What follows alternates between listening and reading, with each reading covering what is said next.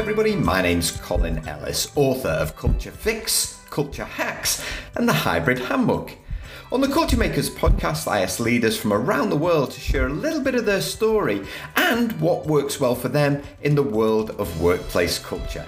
I hope you enjoy today's show.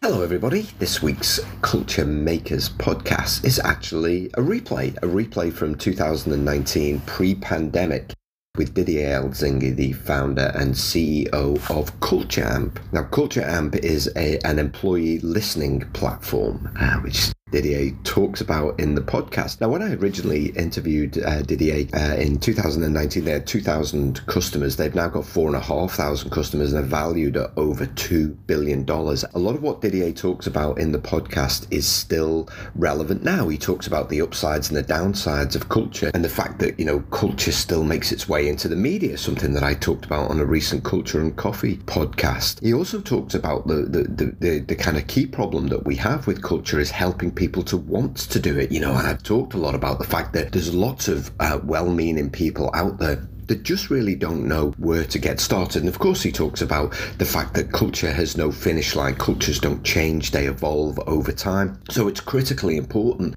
when you are actually working on your culture that you're in it for the long term and you make sure you're doing something every month to incrementally get better at this thing called culture. Anyway, I hope you enjoy this replay of my podcast with Didier Elzinga from Culture Amp.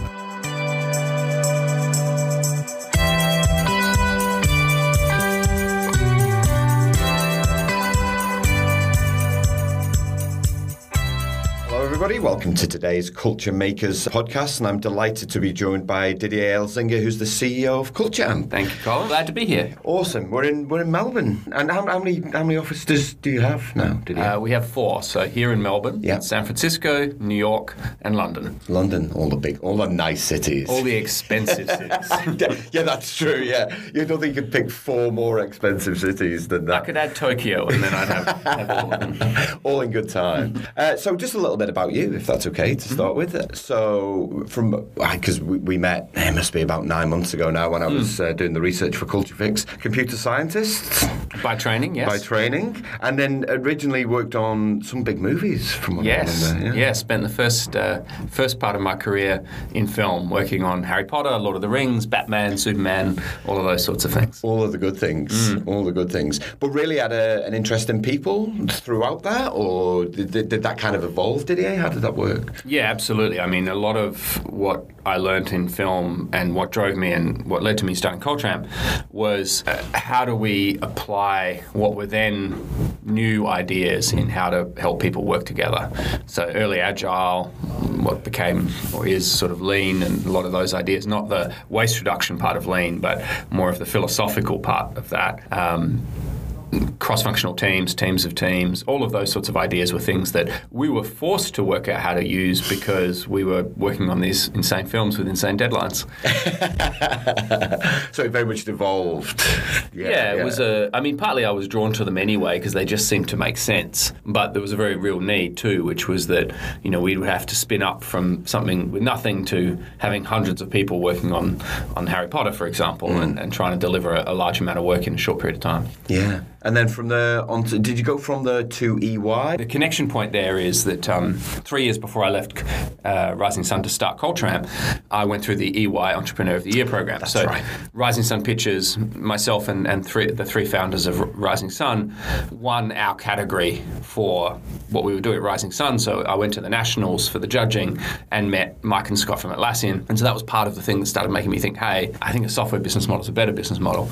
And then as a nice little round trip a few weeks ago, actually won the disruptor category nationally. So for the Culture Amp, won here in Victoria and then won nationally, and lost out for the overall to Lex Greensill, who's built an amazing business. Great. So he won the whole thing. So that was a nice little round trip. And so Culture Amp was launched what year? It's a somewhat vague number because I created a PTY Ltd in 2009 when I was stepping out of Rising Sun, but Culture Amp as we we know it today and in its current incarnation and form really started in 2011. And the reasons behind wanting to create what is essentially an organisation that collects information on culture, what was the driving force behind that? Yeah, so the collecting information became a necessary means. The motivation for it was, I used to joke as a CEO, you're a glorified psychiatrist. And so it was this intense interest in it to begin with, and a belief that's, only got stronger with time, that people and culture is the biggest lever that you have. Like if you're trying to build a successful company, I'm talking to the converted preacher to the converted, yeah. But this matters and it's important. And I remember as I was stepping out of RSP to start Culture Amp, one of the reasons that made me think, hey, I want to build software in this space is I looked around and I wasn't that impressed with what I saw. Not because the companies weren't building good software, but I think that, well, actually, I did think they were building bad software. But it was also the demands of the time. What was happening was that everybody was kind of going, okay, let's take all of our horrible paper processes and move them to the cloud. And so all of the work was going into just taking something and making it work in the cloud, not is this process actually an effective process or could we do this in a different way? That's what motivated me. I'm going to come back to some of that stuff in a minute, but I'm just keen to just talk about the Culture Amp story. So over 2,000 customers worldwide, I think I read on the website. 2,600 and counting. Fabulous. And so as a business, it's kind of one of those interesting stories where you're a people and culture business. You're helping your customers get better at people and culture, but obviously you've got to have a focus on your own people and culture too, right? Absolutely. Yeah. I mean, for brand salience, if nothing else, but also that actually is what drives me. I mean, I want to build something at scale. Part of the reason I stopped working for Hollywood is I didn't feel that I could make enough dents in the universe running a service business for Hollywood. I thought that if I was building a global software company that was helping companies in some way, I would be able to make more of a change in the world. The change in the world that drives me is to create a better world of work. That's our mission at Culture Amp. But the legacy that I want to leave is not just to help customers to solve that problem, but also to be a culture-first company ourselves, to be proud of what we built at scale. And I think there's sometimes an undercurrent that you just need to win. You just need to win at all costs. Yeah. And I firmly reject that and believe that you want to focus on winning, but you want to win a certain way. And your allegiance to that way is what Culture First means. It continually surprises me when organizations don't think that way and they do have a win at all cost mentality. Are you seeing a change at all, certainly in the conversations that you have with CEOs, that actually there is more of a commitment to work on culture? I think we're seeing, so the short answer is yes. As to what's driving it, I think there has always been a focus on culture for a subset of leaders. I think there's a bit of a misunderstanding that people think that CEOs and senior leaders don't care about culture. I used to talk to rooms of CEOs 15 years ago, and I would ask them out of 10 to rate how important their people and culture was. And the average answer was 11. So there was a lot of Spinal Tap fans. But I think what's probably changed is what that means. So, maybe 15, 20 years ago, people knew that culture was important, but they were probably more focused on creating a culture of winners and a culture of, get it all done, accountability, superstar, A-player type stuff.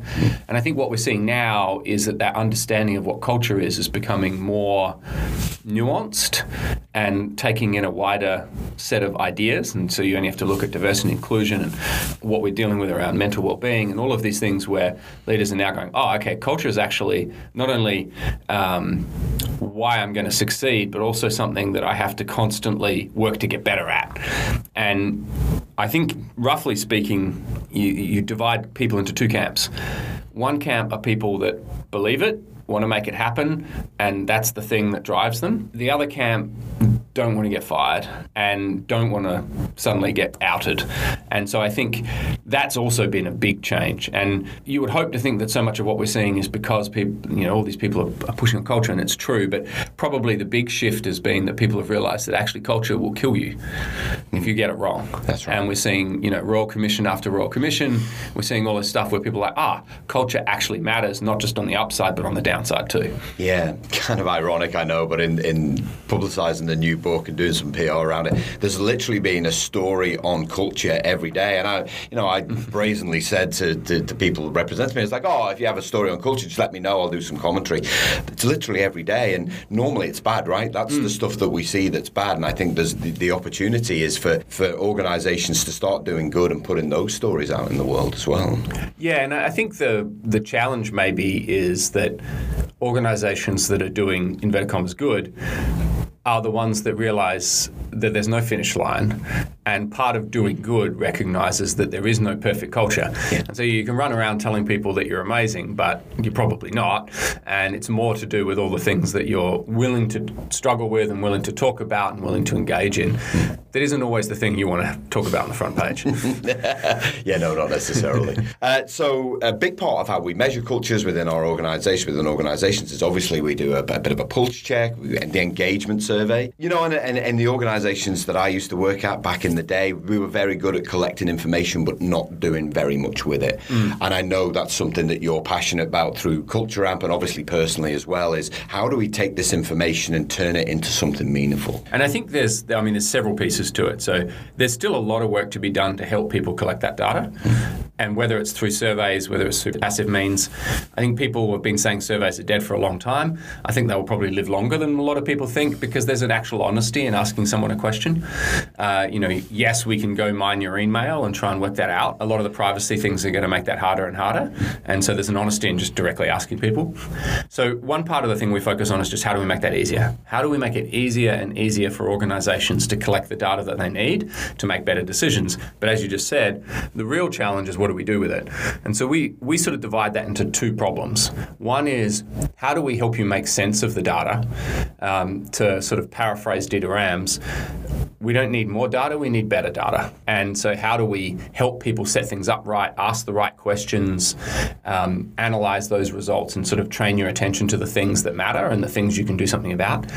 And then the hardest thing of all, once we know that, once we say, okay, this is probably where you're going to get the biggest return on investment if you spend your time, not just what do you do, but how do you do it, and how do we support you in that process? Because I think what we're realizing, not just at the organizational level, but even individual level, knowledge itself is not enough. We actually have to guide people on that journey, and we have to design systems that support them in being human. And so essentially what you're saying there, it's about listening throughout the I guess, across the organization, throughout the life cycle of that employee journey. It's about listening through the life cycle of the journey, but then it's also taking whatever insights we get and then delivering those insights back to people, not just as all right, we've identified you need to do X, but instead guiding them to that and then helping them make decisions. Should I do this? Why should I do this? What are the choices that I have? Am I really committed to this? We're seeing so much interesting work being done. Nudging is massively overhyped, but the core idea is there are more effective ways of getting people to change behavior than turning up with 20 pages of facts. And that's really the thing that we're sitting down engaging in, which is we know what to do. That's not the problem. Right. The problem is helping people want to do it and then equipping them with the tools to do it and then supporting them reinforce that behavior. Because we get, within culture, we get a lot of people who try and copy other people's models, right? They'll go on an expensive Scandinavian field trip, which I love talking about in my speeches, and they come back and they say, we saw this over here, so that's what we're going to do. And actually the data tells them something quite different. Yeah. Yeah, and I mean, there's... And this is, we were just talking before about people running around telling stories of what works. People read these stories, but then they don't always see the stuff behind it. There's a great Buddhist phrase, don't mistake the finger for the moon. And so we're often missing why they did that. And there's a famous story about Toyota when they first really started being successful. And so some of the GM and Ford and so on would send their people over to look at the factory, and they would replicate the factory perfectly, trying to create something that was as efficient as the Toyota system. But they weren't seeing why they created the factory that way and the thinking that went behind it. So you can replicate that as much as you like. It's not going to give you the results if you don't bring the philosophy and the ideas behind it. Because Toyota was much more about how do we create an environment where great work flourishes. Yeah, and if you see interviews with Taiichi Ohno, was the chairman, and he says the two most important things in the TPS, the Toyota Production System, are not waste reduction, not flow, not all these other things that we talk about. They are continuous improvement Kaizen, and respect for people. And it's the last one that everybody forgets. That's right. And so a lot of the US took all those lean ideas and turned them into Six Sigma. And respect for people was not built into that. Now, a lot when we talk about respect, I talk a lot about emotional intelligence as well and creating connection. One of the things that I notice here at Culture Amp in the Melbourne office, and even here when we're sat in this, we're sat in a little meeting room here, there's a big screen on the wall. And as we're talking, there's pictures of employees from around the world just cycling through. That's just one way that you create connection. And so I guess I'm interested in how you maintain connection, how you maintain relationships between all of these people in global locations, because often people will say, oh, well, how do we define a culture and then maintain it around the world? So I'm interested in how Culture Amp do it. Yeah, and it's hard. Like, it takes a lot of effort and a lot of work. So the thing that you're talking about is a little app that one of our team actually built as a hacker program called FaceWall. And so it pulls information from people's Slack profiles and then just rotates through them so that you can see all these people. And we have specific questions that we get people to fill in, like, talk to me about, I want to learn, thank me by. And so we're trying to, there I'm up on the screen. There we go. Yeah. And then we also added in the gender pronouns too, which was a way of leaning into something that was very important to a portion of not only the people at Culture Amp, but also the wider community. And so a way of being an ally to that. And so that's one thing. One of the other very little things we did, which I was actually skeptical about, but has been fantastic, is we use an app or a piece of software called Donut AI. So it's a Slack bot. And it's essentially a channel called Camper Coffee. And when you enter the channel, every 2 weeks it randomly pairs you with someone. And then the company will pay for you to have coffee or whatever. And the idea is that you just meet someone and chat about anything you feel like chatting about. It's a way of creating connections. And a lot of these will happen cross-office. So you'll get paired with someone in the New York office, so you find a time that works, and you might be having coffee because it's 6 a.m. and they might be having wine because it's 8 p.m. And you just have half an hour talking, and the only ask is that you share a photo of the two of you, or like a screenshot, and a little summary of what you talked about to the channel. And so it serves these two purposes, that you're connecting people throughout the organization, but also I learned so much just reading other people's things. Yes. It's fantastic to see this. Oh, I didn't realize those two people were both into motorbikes. That's interesting. So it's sort of serendipity, if you will. Sure. And then the last thing is actually intentionality. So I often get asked when people join, what's a piece of advice to make me successful at Culture Amp? And my usual answer to that question is, the thing you need to remember is that even if you're in Melbourne, where we have the most people, more than half the company is not where you are. And so in the long run, your ability to be successful at Culture Amp will depend on your ability to create relationships with people that are in another place. And that will take effort and friction, but it's worth the time. And one of the things you do, and Culture Amp are one of those organizations that gives so much back to, I guess, the culture community. There are books, there are ebooks, there are blogs that I've read that Culture Amp put out, and they're just fabulous for people like me that run programs to say, okay, well, here's a new bit of thinking. You have a lot of data. You run a Culture First conference, is that what it's called? Is that an opportunity for you to bring employees together? Do you use, is it two-pronged? Do you try and bring everyone together at some stage? It's funny you say that. So that's our big event series, and a lot of people at Culture Amp are involved in the various different ones. It's unfortunately not economic for us to bring everybody to Culture First Global, and so it's always actually a challenge of, who's going to be at Culture First Global and who's going to be keeping the lights on. We actually did earlier in the year bring everyone to Australia for a week, which was a big event and was a really important part of us setting the scene and getting everyone together. We also learned a lot from that. So it was incredible. It was inspiring. It was also quite overwhelming and revealed a whole bunch of things that we have to think further about in terms of how we would run that type of event. Because we have a very wide range of people at Culture Amp, and there's some people that love that environment, and there's some people for which that's their worst nightmare. Yeah. And so it's one of those things that the bigger you get, and I think about this from a diversity and inclusion point of view too, the further you go, the more you realize how much there is to do. That's actually never stops changing, never stops evolving, never stops moving. No, there is no finish line. That's right. And so one of the things that you talk about at Culture Amp is this sense of belonging. And so is it something that you and your teams continually think about, is, well, what's something new that we can make sure that we continue to evolve the sense of belonging? Yeah, I think it's actually even not deeper, but it's more complex than that for us. So we do actually talk about it, and we look at that, and we track it with our own tool, and we discuss it all the time. And then the truth of it is there are always going to be people in the organisation for whom they don't really feel like they belong. And it could be that the organisation is not set up to meet their needs. It should be, but it's not. It could be that part of the organisation is not quite working. One of the lenses that I often use when we talk about culture, we often think of it as being one thing, which of course it's not. Everyone has a different experience. It's the sort of amalgam of those experiences. And so I like to think of it on two lenses, or two axes. When it is good, how good is it? And then, however good it is, how accessible is that experience to the bulk of the people in the company? And so at any time, you kind of want to focus on one or the other. Some organizations, even when it's good, it's really not that good. And so you actually need to get a peak culture that is the way you want it to be. At Culture Amp, I think we have an incredible peak culture. Like when it's working, it is phenomenal and it's an incredible place. But it's not accessible to everyone in the organization. And so then we have to focus on that and go, well, why is that? Is that because we're structurally not set up right? Is that because we have some sort of bias built into the system? Is it just a problem that we haven't figured out how to tackle or solve? And as you get bigger, you have to accommodate a wider range of needs and ideas. And so that's something we look at a lot.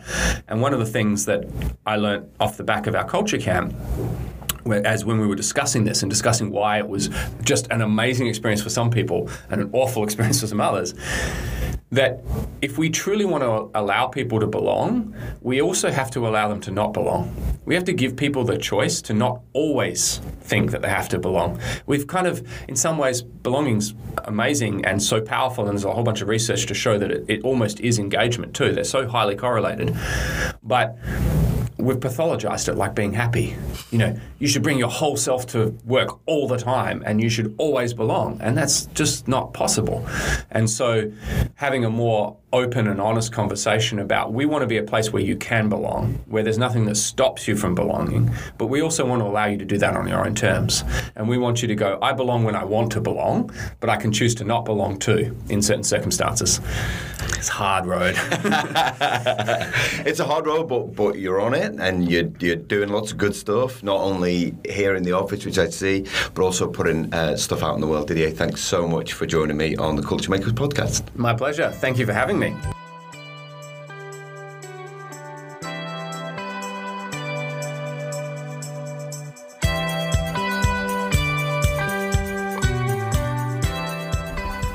Thanks so much for listening to today's podcast. If you've enjoyed the show, please share the link with colleagues and friends or your connections on social media. Better still, why not keep the conversation going and join our community of culture makers for free to share information from around the world on how to create a great place to work. You can join us at www.culturemakers.community.